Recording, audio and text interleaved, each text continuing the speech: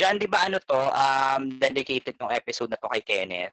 Oo. Si Kenneth Borlan, nung sinaunang panahon, staff member si Kenneth ng Film Police Reviews, yung nag-host ng site ng Third World Cinema Club. Mm-hmm. So, ayan, super friend sila ni Princess dati. No, ako wala pa kasi ako noon kami. So, yung pinakakilala ni Kenneth. The last time I saw him sa screening ng John Denver sa Iloilo kasi nagkaroon kami ng gala doon. Tapos after nun, nag-organize siya ng special screening for our film. Ay, ganun nga siya. Yun. Ano siya. Sobrang passionate niya. Ang dami niyang students ngayon na gumagawa ng short films. Ito lahat ng to mga seafarers to. Oh, seafarers.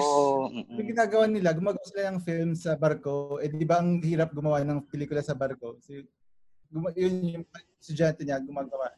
Warning. This podcast contains spoilers. Third World Cinema Club.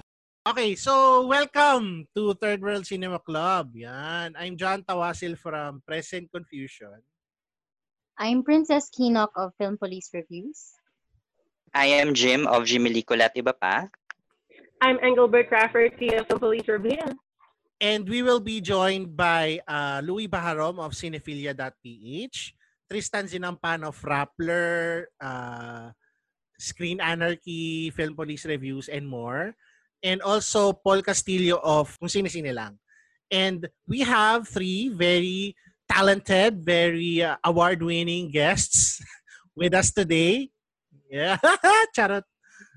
Ako po si Arden Rod Condes, yung director ng John Denver Trending. Yes. I'm Jansen Magpusaw. Yes. Lead actor ng John Denver. Yes. John Denver mismo. I am Meryl Friano and I am also the lead actress of John Denver. So yun, John Denver Trending, congratulations nga pala for winning Best First Feature or Best Film or Best First Feature. Best First Feature, yun, sorry. Yan, Best First Feature sa YCC Young Critics. First Feature. Kasama namin yung Edward. No, not Edward. Best Film yung Edward. Kasama namin yung Cleaners sa Verdict. Ayun. Young Critics.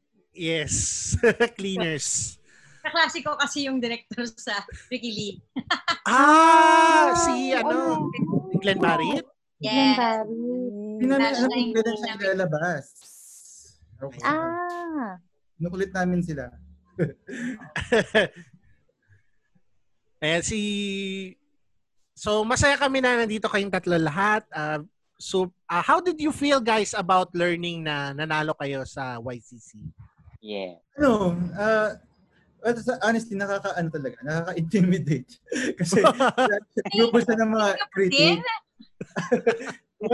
Grupo siya ng mga critics kasi tapos ayun, alam naman natin na pag nagsalita yung mga critics, hindi mo alam kung magugustuhan nila o hindi yung pelikula. So may ganun siyang feel. Pero yun nga, sobrang tuwa din kasi at least na-recognize nila yung efforts namin. Ayun. Yun lang naman. Ikaw, Jansen. John Denver! John Denver! Pasikatin natin.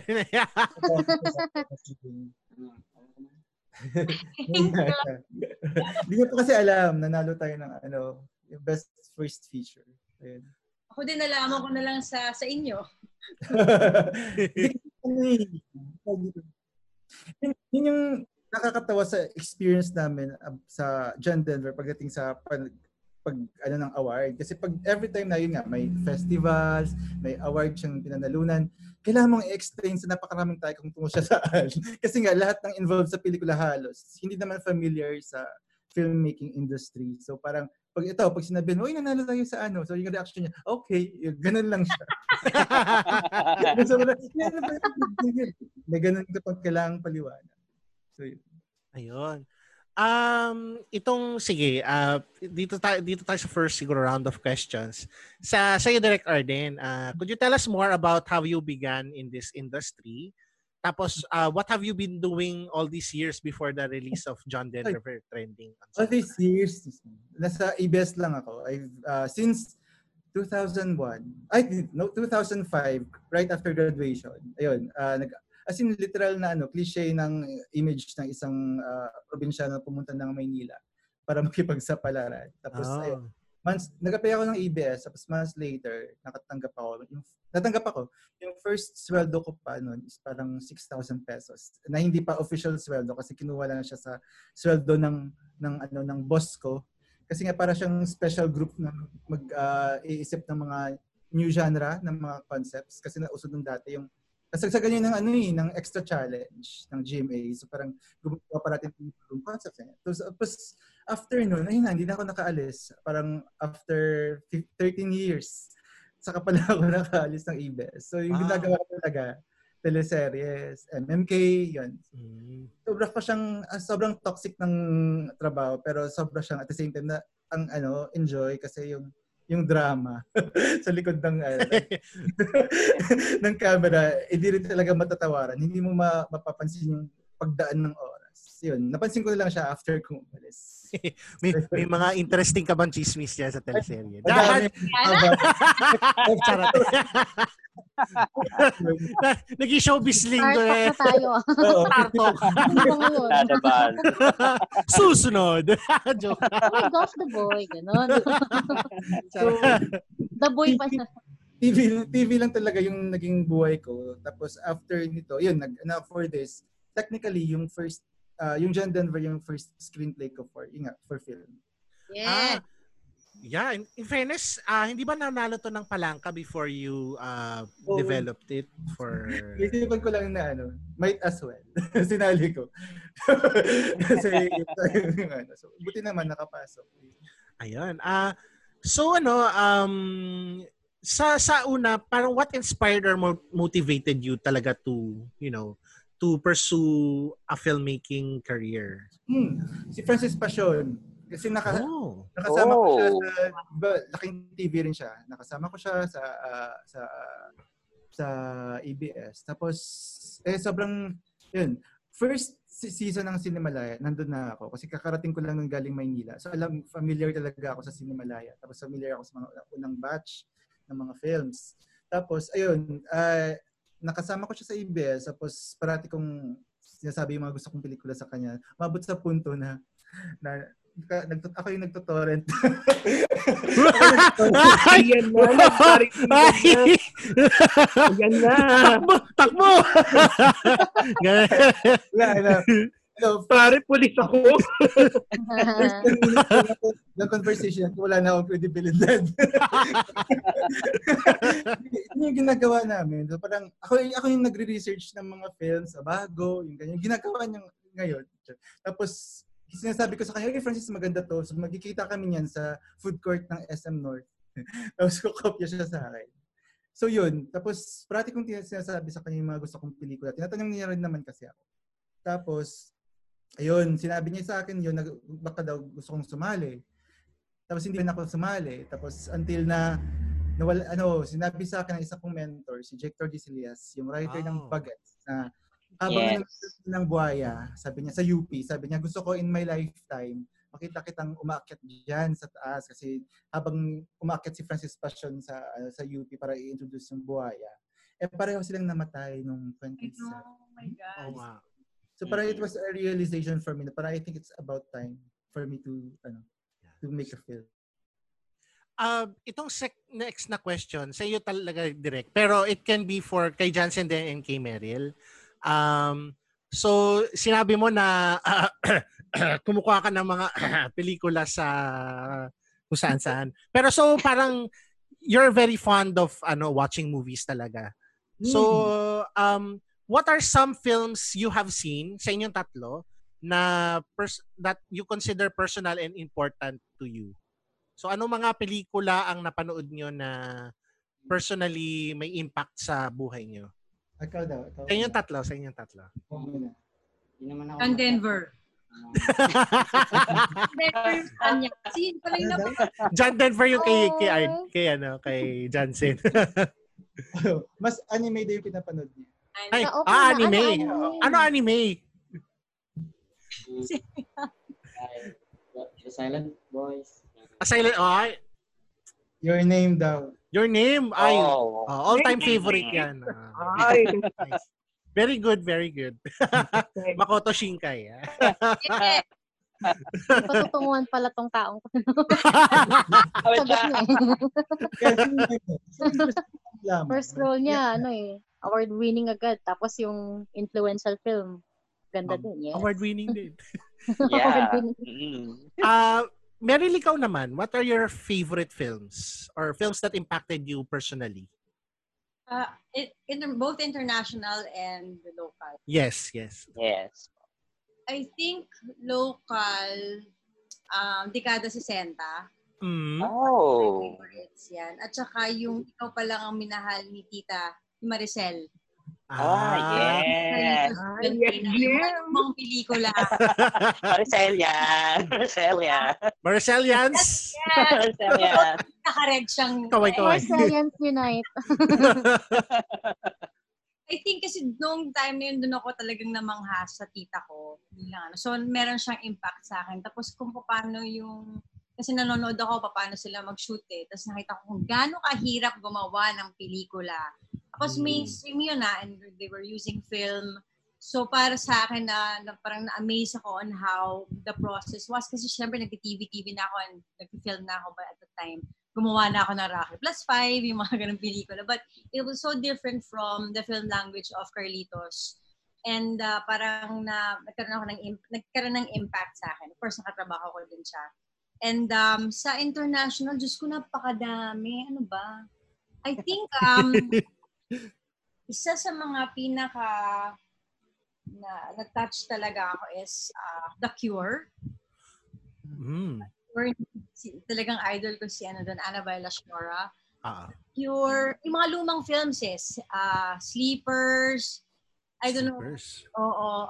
Pero of course, yung mga iconic na Apocalypse Now and all that. Siyempre lahat yun, through the years ng pagnood ko, talagang hindi ko alam, pero hindi naman ako parang, manonood ako to para sa performance ni ganyan. Hindi naman ganun eh. Parang, I was just brought into the world na ang daming mga choices ng films to watch. And of course, kung dumating na yung independent cinema, talagang yun na. Diba yung mga Juliette Binoche, yung mga Red Blue. Yes. Yung mga, oh my God, syempre yun yung mga influences natin. So, nung nakita ko na yun, actually, sobrang swerte ko na napasama ako sa independent film world na talagang yun ang simula, ang Cinemalaya. So, I think that's, sinabi ko nga in one of my interviews na parang yun ang parang turning point ko as an actor because I really found my corner. Yeah. And if tama po ako, you won Best Actress dun sa unang-unang Cinemalaya. Yes! For Room Boy. Yes! Cinemalaya nun, lahat makachinelas lang. Ngayon talaga. Tunay na independent chinelas lang. Talaga, kung yung mga suot namin, yung parang diretso sa inuman, yung it was so different. You know, nung una parang na culture shock din ako nung umuwi ako from London. Tapos nakita ko na parang, ang artista na siya. But, naiintindihan ko naman that has to change and progress has, different tides na different people. Sarap naman magbihis sa Cinemalaya. Di ba, Jansen?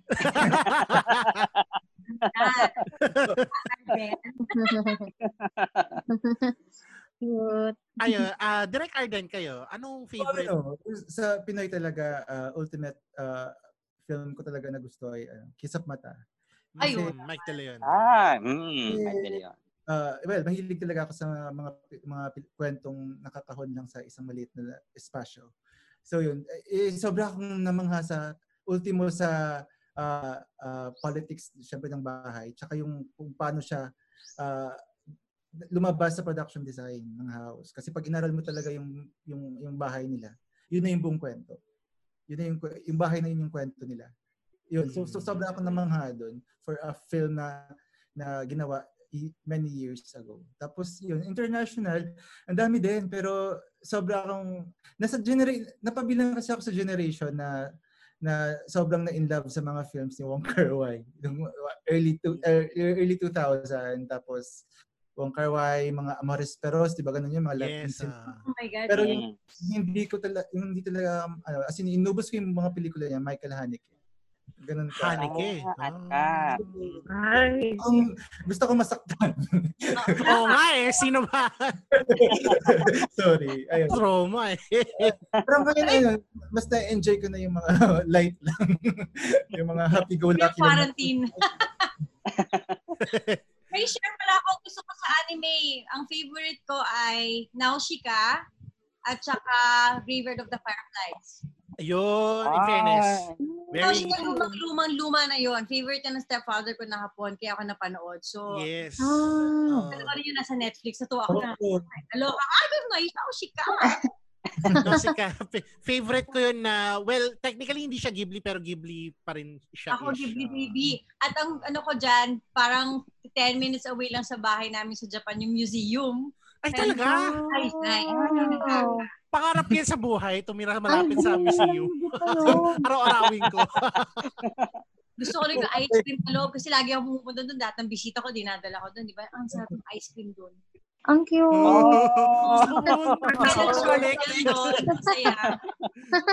Apply ko ng visa, Doc Jan. Sulat mo yung... Sinusulat ko na ngayon. Ito, sinusulat ko na. Nag-application na ako. Oo.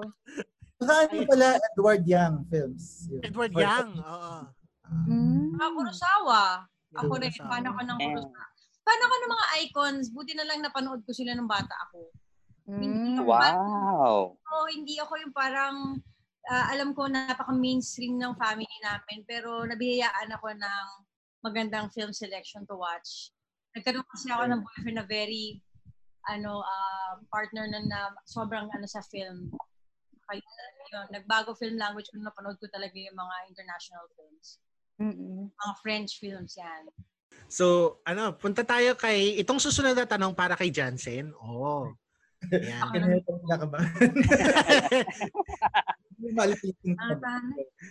Nasaan daw yung iPad? Charot, joke lang.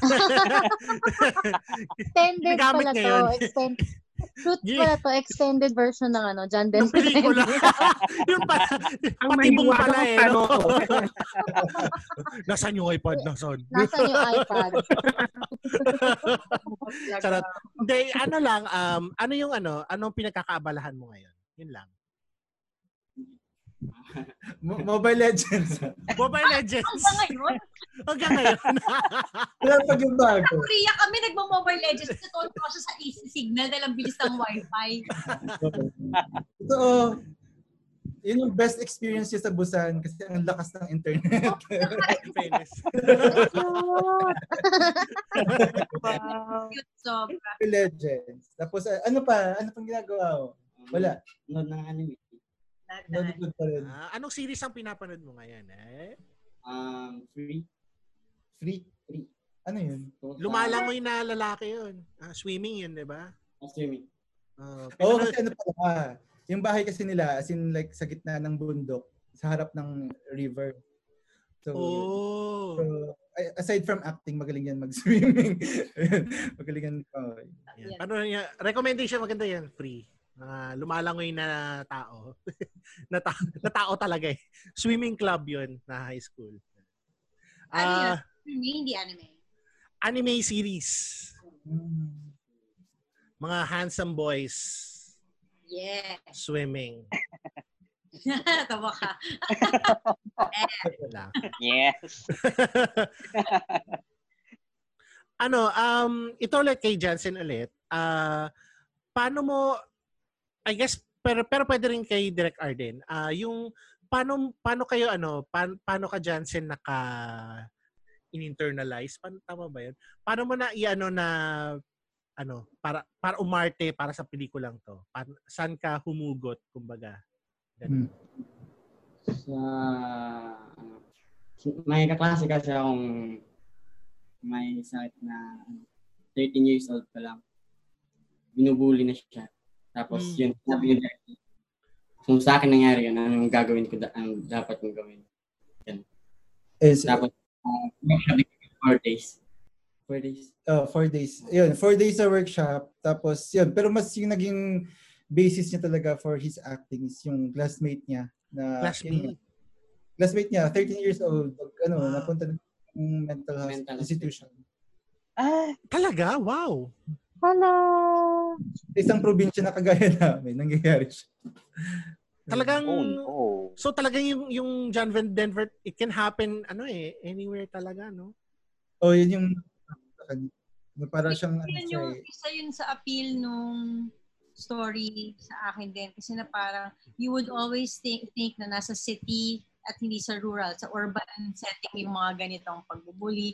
And then to realize na, in a little town, na ganun na ang effect ng internet, ng new era of communication. Kaya malakas talaga yung dating nung in-approach ako nila Arlie na parang, diba, you have to tell this story because it happens in a really small town na hindi kasing laki ng information na meron tayo sa urban setting, diba? So, yeah. Ito talaga si Arden, no? Kaya pala siya nananakit kasi Michael Haneke yung inspiration. Oo nga Haneke. Haneke Michelle Funny games to So, pag tinatanong natin, sino nanakit sa'yo? Hindi ko alam si Arden. Si Michael Haneke. At ito ba ka pala si Arden sa next film mo? Ganun ba rin? Or music. Masaya lang. Ayun. Ito last question kay Jansen ulit. How do you see yourself in the next 10 years? Sa tingin mo ba, ipupursue mo ang karera ng pag-aarte? Yan. Question. Siguro, tutuloy ko lang pag-aaral ko. Wow. Very good. Stay in school. I'm proud. Watch anime. Watch anime, stay in school. Habang nag-ML. Habang nag-ML. Sabay-sabay lahat. Parang hindi talaga yung setup niya kasi parang yung nangyayari, parang in-offer lang sa kanya, umarte siya. And then, yun na, pag natapos, tapos na. Kasi, anong gusto mo? Gusto niya maging engineer. Anong klaseng engineer? Mechanical? Civic engineering? Okay. Civic engineer. Yung tingin niya lang talaga sa pag-artista, yun for pagkakakitaan. Kasi yung kung kailan niya kailangan, yung gano'n. Kasi one time nag-message siya sa akin kasi parang sabi niya, kung kailan daw siya pwedeng rumakit uli kasi papagawa daw niya yung bahay niya. Ang cute naman. Ganun siya. Hindi siya talaga yung kakaririn ko tong pag-artista. So, kung kailangan, kung pwede lang, parang gano'n. Marunong na yan sa buhay. After nung Cinemalaya, actually, pinag-uusapan namin, yung may usap-usap na parang dream project, parang isama si Jansen, si Luis Abuel, si Noel Comia, Comia, tsaka si Elijah Canlas sa isang pelikula. Sana mabigat para mga Stand By Me. Maganda nga po, Stand By Me. Rob Reiner. Si Gold Azeron. Gold Azeron ng Metamorphosis. Tsaka si Gold Azeron. Yeah. Sila lima. Hindi naman mabibigat. Para sa age naman nila. Oo, yung happy naman. Maganda yan. Actually, maganda siyang series. Oo, wala pala tayong ganun na pelikula ng mga bata, yung parang Stand By Me. Oo. Nga po. May idea na kayo direct. Credit nyo kami.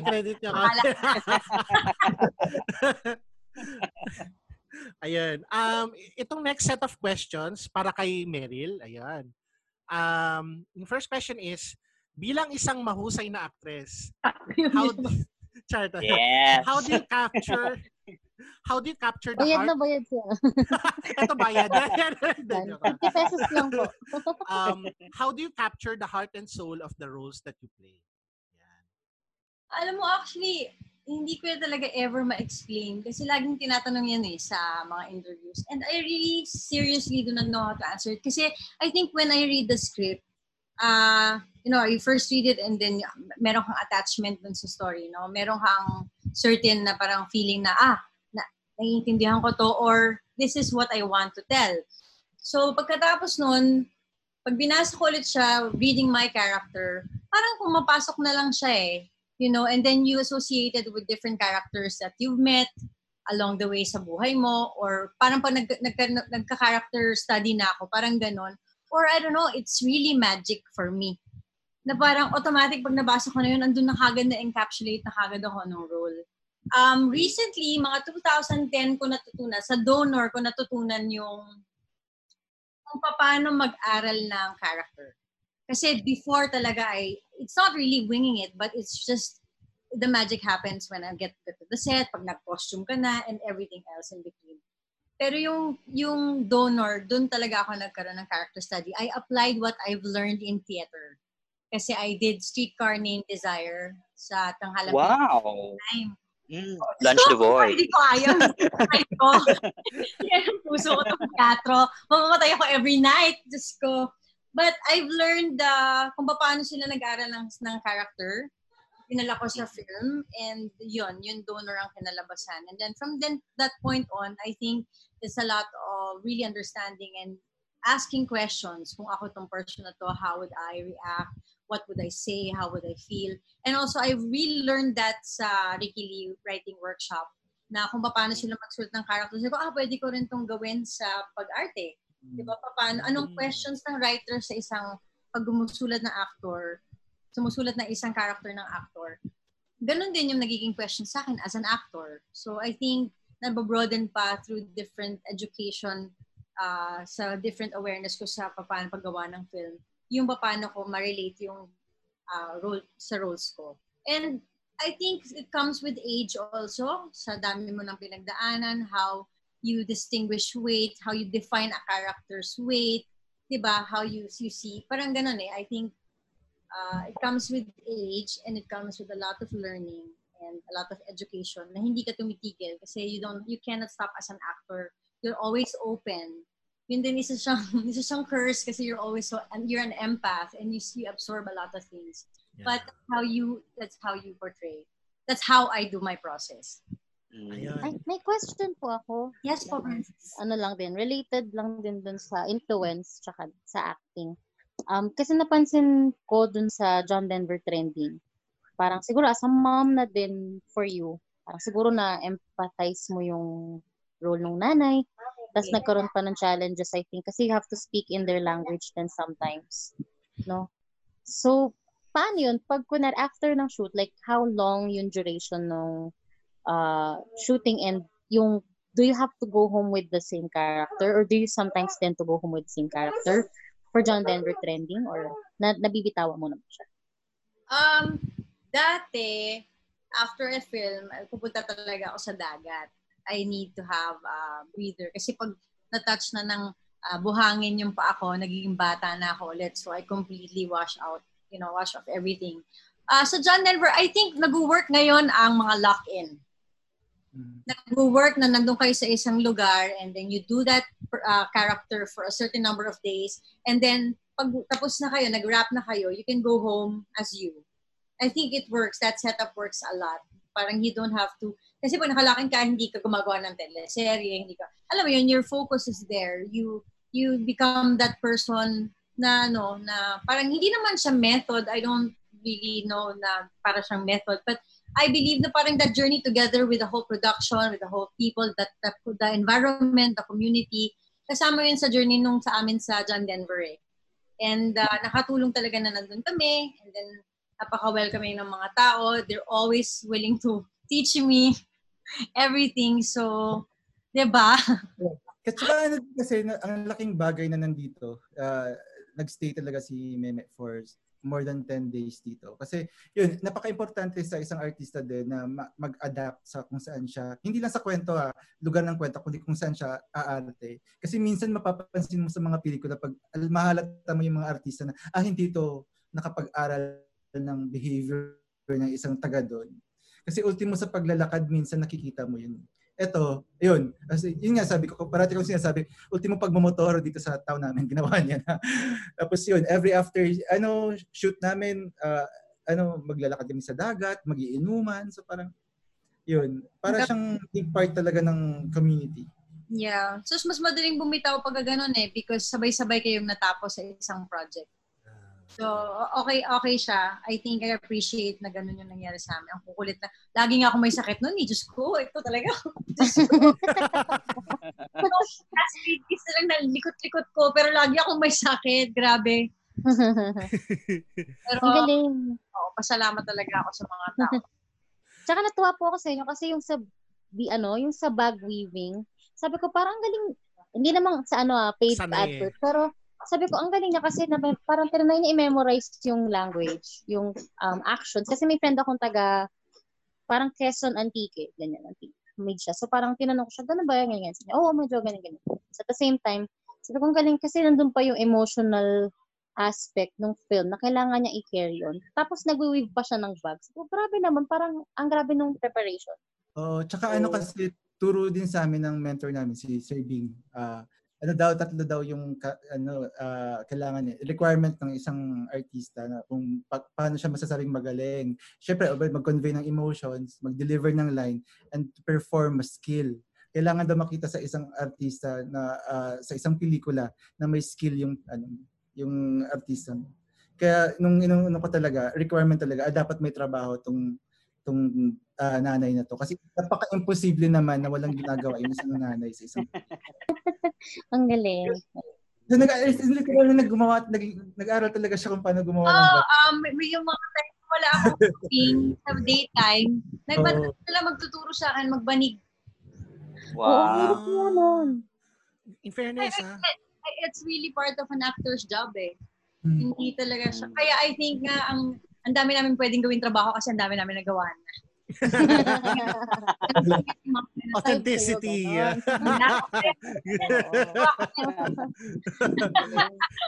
Saka may friend kasi ako nanood na hindi niya kayo kilala. Tapos nabully din siya nung elementary.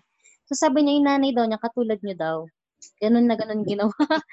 Naglaban siya, ganun. Kasi nilipat siya ng school, ganun. So, kaya maganda rin yun nga, tama yung kanina na sinabi niya na it reaches not just sa city kasi taga Bulacan siya. So parang sabi niya ganun yung ginawa sa akin na parang binuli siya kasi maliit siya.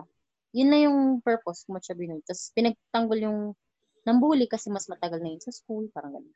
So yun. Isa rin yun sa mga reasons why I accepted the film kasi yung anak ko din was bullied sa school. Ang mga barkada niya, di ba usually mabait kasi masyado. So, naman ang typical na mabait na bata, yun yung laging nabubuli. Masyado ko yata pinalaki mabait sa akin lang. So when sabi ko when I read the script, sabi ko, I cannot let this pass. Ang swerte-swerte ko pa na ako lang ang kasama nilang actor, lahat ng actors. Isa yun sa mga pinaka-refreshing na scenario for me na dinala ako ni Arden doon. Kaya maraming salamat, Arden. Kasi hindi sila yung nag-adapt sa akin, ako yung nag-adapt sa kanila. It's a very humbling experience and ang sarap, walang ego lahat, ang saya bilang artista. Saka yung sa original script talaga, wala talaga masyado yung presence, yung nanay.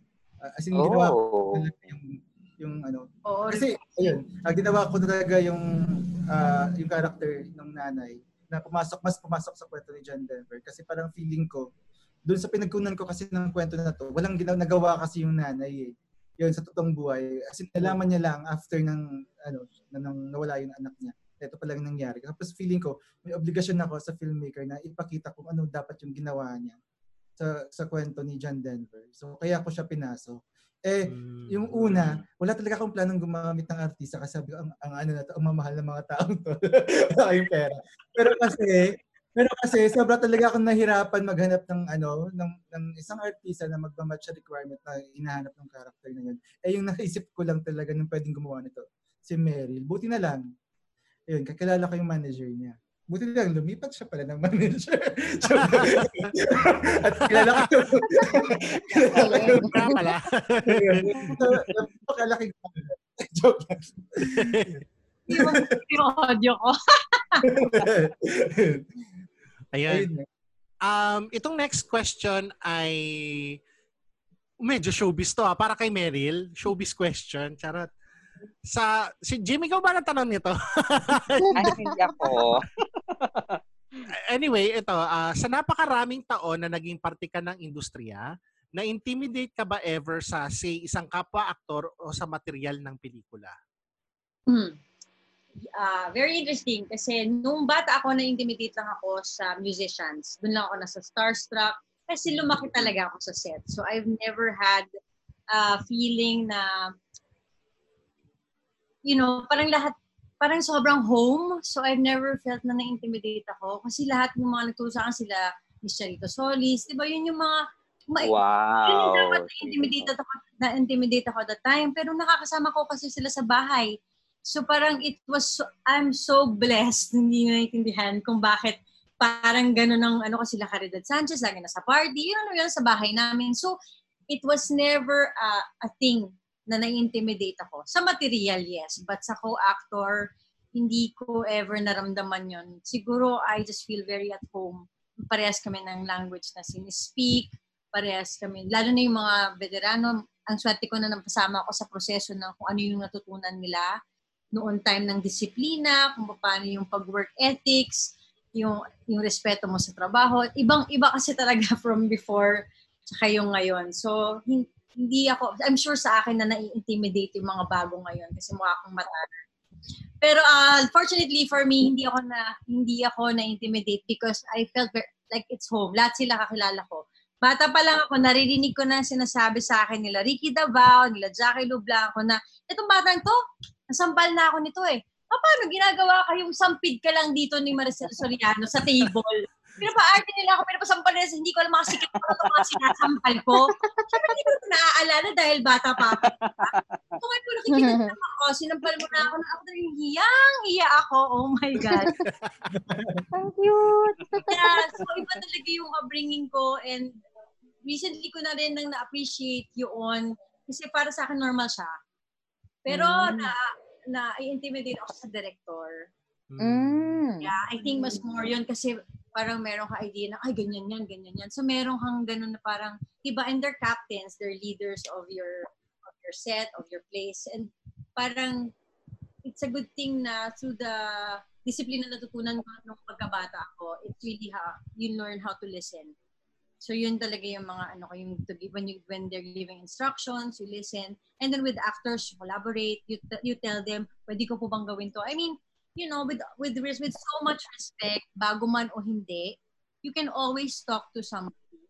Yes. You can always talk to Parang so hindi ako ever na-intimidate kasi I had a good training. Follow-up lang din po. Kasi sinabi niyo po na hindi kayo na-intimidate sa co-actors, no? Pero na-intimidate kayo possibly sa material. So medyo refresh ko lang din yung question. Sa lahat ng projects na nagawa niyo ever in your lifetime, alin doon yung talagang pinaka-nahirapan kayo and how were you able to overcome the struggle? Shucks. Showbiz. Susunod. Dapat talaga to. Sige, if I would be very candid about it, I think pinaka-nahirapan ako would be Sapi. Brillante. With Brillante. Because that material, wala kaming script. Arden, ba't ka tumatawa? Nahirapan talaga ako doon. Wala kaming Nahirapan ako kasi walang script. It was my first time to work with Brillante. And, ang sarap ng katrabaho, by the way. Kasi, nung una, nakakatakot yung idea na pupunta ka sa set and you don't know anything. Diba? I mean, that's the reason why we're actors. We're there, we're ready, we're battle ready because we have the material, we have, we've learned our characters. So to really turn it around and go to the set and have your character within you, tapos wala ka talagang plot na susundin, that was very difficult. But, yun nga, I think you cannot be half-hearted. You have to be very dedicated. And yun ang nagpatawid sa akin, yung dedication ko na 100%, sige, I will follow, I will listen, I will do whatever is needed. And then if I was with Baron, and Baron naman, you always have to, meron naman talaga kami chemistry ni Baron because we've worked sa Donor, and then more moments ko. Si Dennis Trillo, so madali lang kami kasi magkakakilala naman kami. So it was, nakatulong yun. na okay kami, hindi wala kaming indifference ng mga actors. Kasi we have to work with each other. And we have to build scenes with each other. We have to create energy na, diba, para sa pelikula. It was very difficult for me. Yeah. And yun na nga, sabi ko talaga, hindi ko siya naintindihan because iba yung kinalakihan ko. Ang Biblia namin ay script, diba? Nagbabasa ka pala ng script, nandun ka na. So, habang wala akong hina-highlight dun sa sapi, hindi ko naiintindihan yung... Kaya ako natatawa kasi alam ko yung proseso eh. yung burden of acting without a script at hand. Mahirap talaga siyang gawin kung hindi ka talaga magaling. Yes, exactly. Kaya pili din talaga like yun, sina Meme, yun. Actually yun, sina Meme, sina Baron. Actually pili lang din talaga yung mga artista na kayang mag-pull off ng ganong acting. Kasi yung iba talaga din, you would get paranoid pag wala talagang hawak sa script. May question ako. Yes po. Miss Meryl, kasi po you played a lot of motherly roles sa TV and film. Kasi po itong sa John Denver Trending, I considered it, yung role nyo po, as isa sa hindi makakalimutang nanay in Philippine cinema. So, ano po yung atake nyo dito sa pelikulang John Denver Trending na different from your early motherly roles or other motherly? First of all, salamat naman sa yung nice words. Arden and I really collaborated with this one eh. Kasi kung paano ko na inaral yung pagiging nanay na sa probinsya, kasi syempre magkaiba, yung kasambahay ko dito, isa rin siya sa mga inspiration ko kasi kung paano sa anak niya, tapos diba, they're very loud, they're very, parang palaban lahat eh, sa probinsya, lalo na kung single parent ka. So that's one. Kung ikaw lang nagtatrabaho, meron kang anak, would really push and do everything, whatever it takes. Kaya ganun yung energy ni, diba, nung nanay ni John Denver. Kasi it has to be na parang you have to fight. They had to fight both of them. Sa buhay, sa trabaho, sa adolescence, lahat sila, both of them, they had to fight. Labi pa niyang anak, sipag eh. So, 'di ba? Kailangan talagang magtrabaho. So, parang and then I don't know, Arden, paano ba natin ginawa 'yun? Paano ba? Hindi ko din kasi Tapos, I have a different energy with Jansen na nakatulong. Isang araw lang kami magkasama before ng shoot. Dumating ako doon, tapos chika-chika, tapos shoot na the next day. Diba? Wow. So, wala naman masyadong discussion pagdating sa, ito dapat yung atake na. Mas discussion siya tungkol sa presence ng isang nanay, isang character sa isang buhay na isang bata. So, parang mas ganun yung naging discussion namin rather than kung paano siya i-perform yung material. So yun. So nung sinabi naman sa akin ni Arden ko nung gusto niya, 'di ba, parang this is a hardworking mom. Wala nang time mag-ayos, walang time for herself. It's just really, you get up in the morning, you work. Kung kailangan mo ihatid yung anak mo, ihatid yun. Pero wala ka talagang time for yourself. So ganun yun yung motivation ko na talagang kayod, and then fight. Saka tamang texture, tamang timpla din sa karakter ni Marites kasi konti na lang kasi kung hindi magaling yung artista, konti na lang magiging soap opera na siya. Dahil sa reaction siya. Bordering yun. Oo. So parang nasa tamang timplahan lang din talaga ng acting. Yun. Yeah. Thank you po. So any final questions for the actors before we go? Ayun, Paul, your question. Ay po. Miss Meryl, pinignan ko kasi yung listahan ng i-discuss na films mo. And isa doon yung Honor Thy Father. Yes. Paano nyo po iniiba yung atake nyo as yung mother role na yung sa Honor Thy Father parang medyo upper middle class working woman, tapos dito working woman pero lower class. So may iba ka bang pinagkukunan na kung paano mo gagawin yung ganyan? Definitely, because kung depende yan, di ba? Pag na-discuss na, galing ka sa mayaman or galing ka sa ganito, ito yung setting ng buhay mo, then you build your character there eh. Paano siya kumain, paano siya magdamit, saan siya galing, nung sino magulang niya, you try to build something else and then everything else follows eh. Yung parang movements mo, nakaslouch ba siya, ano ba ang, may pride ba siya. So definitely, the gestures, your face, your nuances, lahat yon binubuo mo pag nabasa mo na yung script, pag naintindihan mo na yung character mo. Kaya hindi na bumibitaw. Kahit na pag nasa set ka na, kahit may paggawang ibang eksena, hindi bibitaw yung character mo because that's already you. So, baga nabuo mo na siya sa proseso ng having all these backgrounds, future. Kung masabihan ka ng ganito in the future, paano mo siya atakihin. So, buo yung representation ng tao. Kaya hindi siya madali. Kumbaga madali siyang gawin every time na may scene. Kahit iba pang eksena. Kumbaga matapon ka sa ibang situation. You're equipped with that knowledge na this is who you are. Itong klaseng nanay ka, itong klaseng tao ka, itong klaseng mayaman ka. Di ba may mga ganun, pobre, meron mo mayaman, mabait. Diyos ko. Yung ganun. So, you build that character and then when you get to the set, it's already automatic. Yun yung sa akin. Iba ba kapag lalaki yung anak like dito sa John Denver, tas babae yung anak mo dun sa Honor Thy Father? Yes. At saka kung paano sila, yung lifestyle nila, diba, as a family.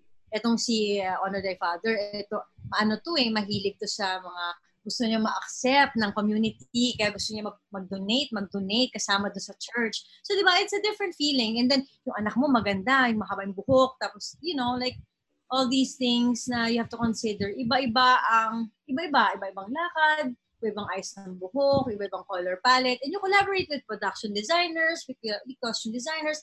Masaya yung proseso actually to build a character. That's the most exciting part. Kasi pag nagawa mo na yun, pagdating mo sa set, salang ka na, game na. Thank you. True. Okay, any questions from the floor? Sige, Rafi tapos Princess. Ay, sige po. So, Miss Meryl, dun sa, syempre, ang dami mo ng nagawang roles and at the same time, you've won awards for them. Yun nga, Cinema Best Actress for Room Boy, and then you even won an Urian, if I'm not mistaken, for Rotonda. Sa lahat ng mga nagawa mo, regardless if this is involving the TV or film industry or not, what is your greatest achievement? Greatest achievement so far? Independent cinema. I think to be part of the independent film community, to be an actor, ang greatest achievement ko now is that I can choose my roles. From the very beginning, hindi ko alam na dun pala patungo yung pagiging mapili ko. But then again, my filmography is my greatest achievement. Na hindi ako, di ba, I'm so proud. The balancing yung paggawa ko sa TV na mainstream and then pagdating sa mga pelikula, boses talaga. I think as an actor, na-achieve ko, for me, yung fulfillment na nakakapili ako ng magandang pyesa. At nakaka-say no ako sa mga hindi ko gustong gawin. Ayan. Kasi hindi ko pinaniniwalaan. I think ang laking power nun sa akin right now and hindi ko alam nung bakit, lang ako talaga nun matabil lang ako, hindi ko gawin yan, ayoko yan. Tsaka niyan, hindi ko gagawin yan. But then again, it really led me to a direction na yung pala kasi talaga ako. So, I think that's the greatest achievement, to have a voice as an actor. Din kay Meme. Pagdating kasi kay Meme, parang nasa estado na siya na every time, sa lahat sa ibang filmmakers na nakilala ko, every time na may magandang material, parating isa sa mga inuunang bigyan ng offer si Meryl. Dati yun. ito lang talaga itong 2020 kung hindi nangyari itong pandemic na to. Siya, parang kaya niyang buhayin yung independent cinema. Grabe naman. Malaya yan. So parang napupunta talaga sa konting selected actors lang sa industriya, yung mga magagandang material at isa doon si Meryl. Salamat. Proud ako doon. Salamat. Ses, yung tanong mo? Dalawa siya, last na talaga to for the actors. So una si Jansen. So hearing from Miss Meryl, ganun na yung experience na working alongside you, ganyan. Ikaw naman, since I'm not sure if napanood mo na si Miss Meryl before, pero ano naman yung feeling na naka-work mo siya for John Denver? Nagkaroon ka ba ng challenges while doing the role apart from getting inspiration from your former schoolmate? So, can you share kung ano yung mga experience? Tinutulungan niya po ako sa mga pag nahihirapan ako, sinasabihan niya ako kung anong dapat kong gawin. Parang binibigyan ako ng, ini-instruct niya ako kung para mas madali gawin. So yung tumutugtog sa camera. Apo. Dapat pag tumingin sa camera, ganun, kung anong tama. Ayun. Anong naramdaman mo nung nakasama sila? Masaya. Takot ka sa akin. Aminin mo ka, natakot ka sa akin. Hindi ka natakot. Ano nasabi? Hihiya siya all the time. Kaya lagi ko siyang inaakap kasi mailap sa umpisa. Siyempre nahiya siya, di ba? Hindi niya kasi in-expect na artista yung makakasama. Bahay lang din niya. Kaya ako ba naman, halika dito, akapin mo ako. Buti na lang. Natatakot kasi siya na parang tingin siguro matawag ako.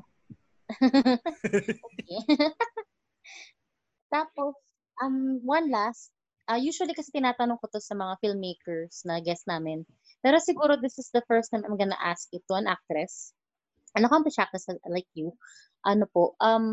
Kasi yung mga, di ba yung mga dating artista, binabasa rin nila yung mga critics, yung mga sinasabi ng critics sa kanila.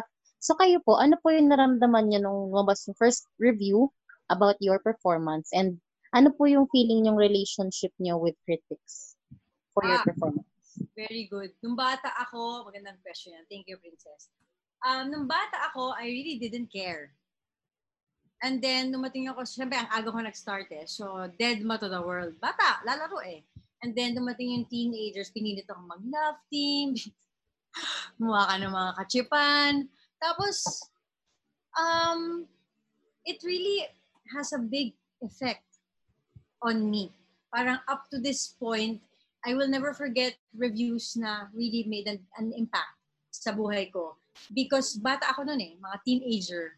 And what do I know? I didn't know any better, di ba? I mean, nakapagsapalaran ka. I know sa showbiz family kami. I know na lumaki ako na sanay sa mga ganyan. But yung impact nun sa self-esteem mo and all that, pag maganda, wala namang problema Nakakaganda talaga yun. Hi, thank you po. Ang ganda. Salamat po. Pero pagka yung reality na pangitan sa ginawa mo, syempre, mapapaisip ka din. And then I stopped reading and then I went back. Because I think I'm mature enough to understand and to see it as a creative thing. Na parang pwede kong, parang ngayon mas na-assess ko na pag nagbabasa ako na, so I could have done other things. And then you make it a discussion to other people. Parang, and then my friends, my dearest friends na pwede kong sabihin, tsaka ba? Ano bang ginagawa? Ano nyo? I mean, sila yung una kong hinahanap kung premiere or, like, yung mga friends ko na talagang aaminin sa akin na siguro pwedeng mas ganito. Yung hindi naman hindi naman gano'n. Siyempre nakaka-affect pa rin yun, kahit friends kayo. Pero, like, it becomes, a feedback, a very important feedback. Maybe a critic, maybe a friend. That's why you have to have an open mind. It's very difficult, but you have to have an open mind. And I only parang entertain those kinds of criticisms from critics and from friends. Yung mga hindi kasama doon, hindi ko sila pinapansin. Okay. Right. Louie, your question to the for Miss Meryl po, were there times where the role you portrayed in John Denver Trending took a toll on you psychologically? Kasi parang sobrang bigat nung role na imposibleng di maapektuhan yung personal life mo. Yeah, well, yun nga, I think through the years ng pag-work ko as an actor, I've learned how to parang make it as a conversation rather than parang an impairment. So pagka nung nahihirapan, di ba, parang pinag-uusapan namin sa set na, ba't ganito? Yung mga eksena, isushoot na namin yung mga mabibigat. Yung, you make it a point that you have a good support system. Na lahat ng mga dinidiscuss nyo ay ibig sabihin you're telling a bigger story. It's not just about you. Of course, ma-affect ka, nanay din ako, and nabully din ako, and all of these suicide things that are happening around the world, you are impacted kahit hindi ka nanay. Diba? Ang dami mga K-pop na ganyan. Diba? Hindi ko siya kilala, pero na-affect ako na parang bakit sila ganyan? Anong nangyayari? Anong culture ito? It's a bigger picture. And you have to put it in perspective. Compartmentalize mo na lang eh. You have to. Kasi uuwi ako ng bahay, and gagawin ko rin itong conversation sa anak ko eh. So it has to be put into perspective every time. Mabigat talaga siya. Nung pinanood ko nga, Diyos ko, ito kasi si Arjen eh. Ayaw sa akin So ito na. So hirap ako ngayon humarap sa tao dahil kakapanood ko lang. Eh syempre, parang nawasak ako ng pelikula. Tapos kailangan ko mag-thank you. So, hindi na ulit mauulit yun. Manonood ko ng preview para tayo. Nakakaloka ka. Hindi ka naman pinapanood sa kanya. Hindi niya pinapanood sa akin. So hindi ko naman pinapanood. Di ba? Tapos mong maghuhuan ng mundo kasi pinanood mo siya. Lalabas ka sa maraming tao, bibigyan ka ng flowers. Thank you po. Pero ako talaga yung mundo ko. Yung hindi pa ako yung proseso tumulak lang. Gusto ko mag-book. Grabe ka pala, Direk eh. Grabe ka, Direk ah. Direk talaga. Surprise ah. Thank you po. Thank you, Lou. Hindi sabi ko hindi niya alam yung final na edit ng pelikula. Just kasi lalo pa hindi rin yung original na ending sa script. So gulatan ko. Mamaya nga. Mamaya mag-record tayo ng ending na kunyari nahanap na yung iPad tapos nagsasabit lang pala ng damit si John Denver. Parang anak, umuwi na ako, sasabihin ni Mary. Anak, umuwi na ako. Ay, nice, sige po, kain na po tayo. Alternate wholesome. ending. Wholesome ending. Ayan na, mamaya. Pwede. Record natin. To be continued.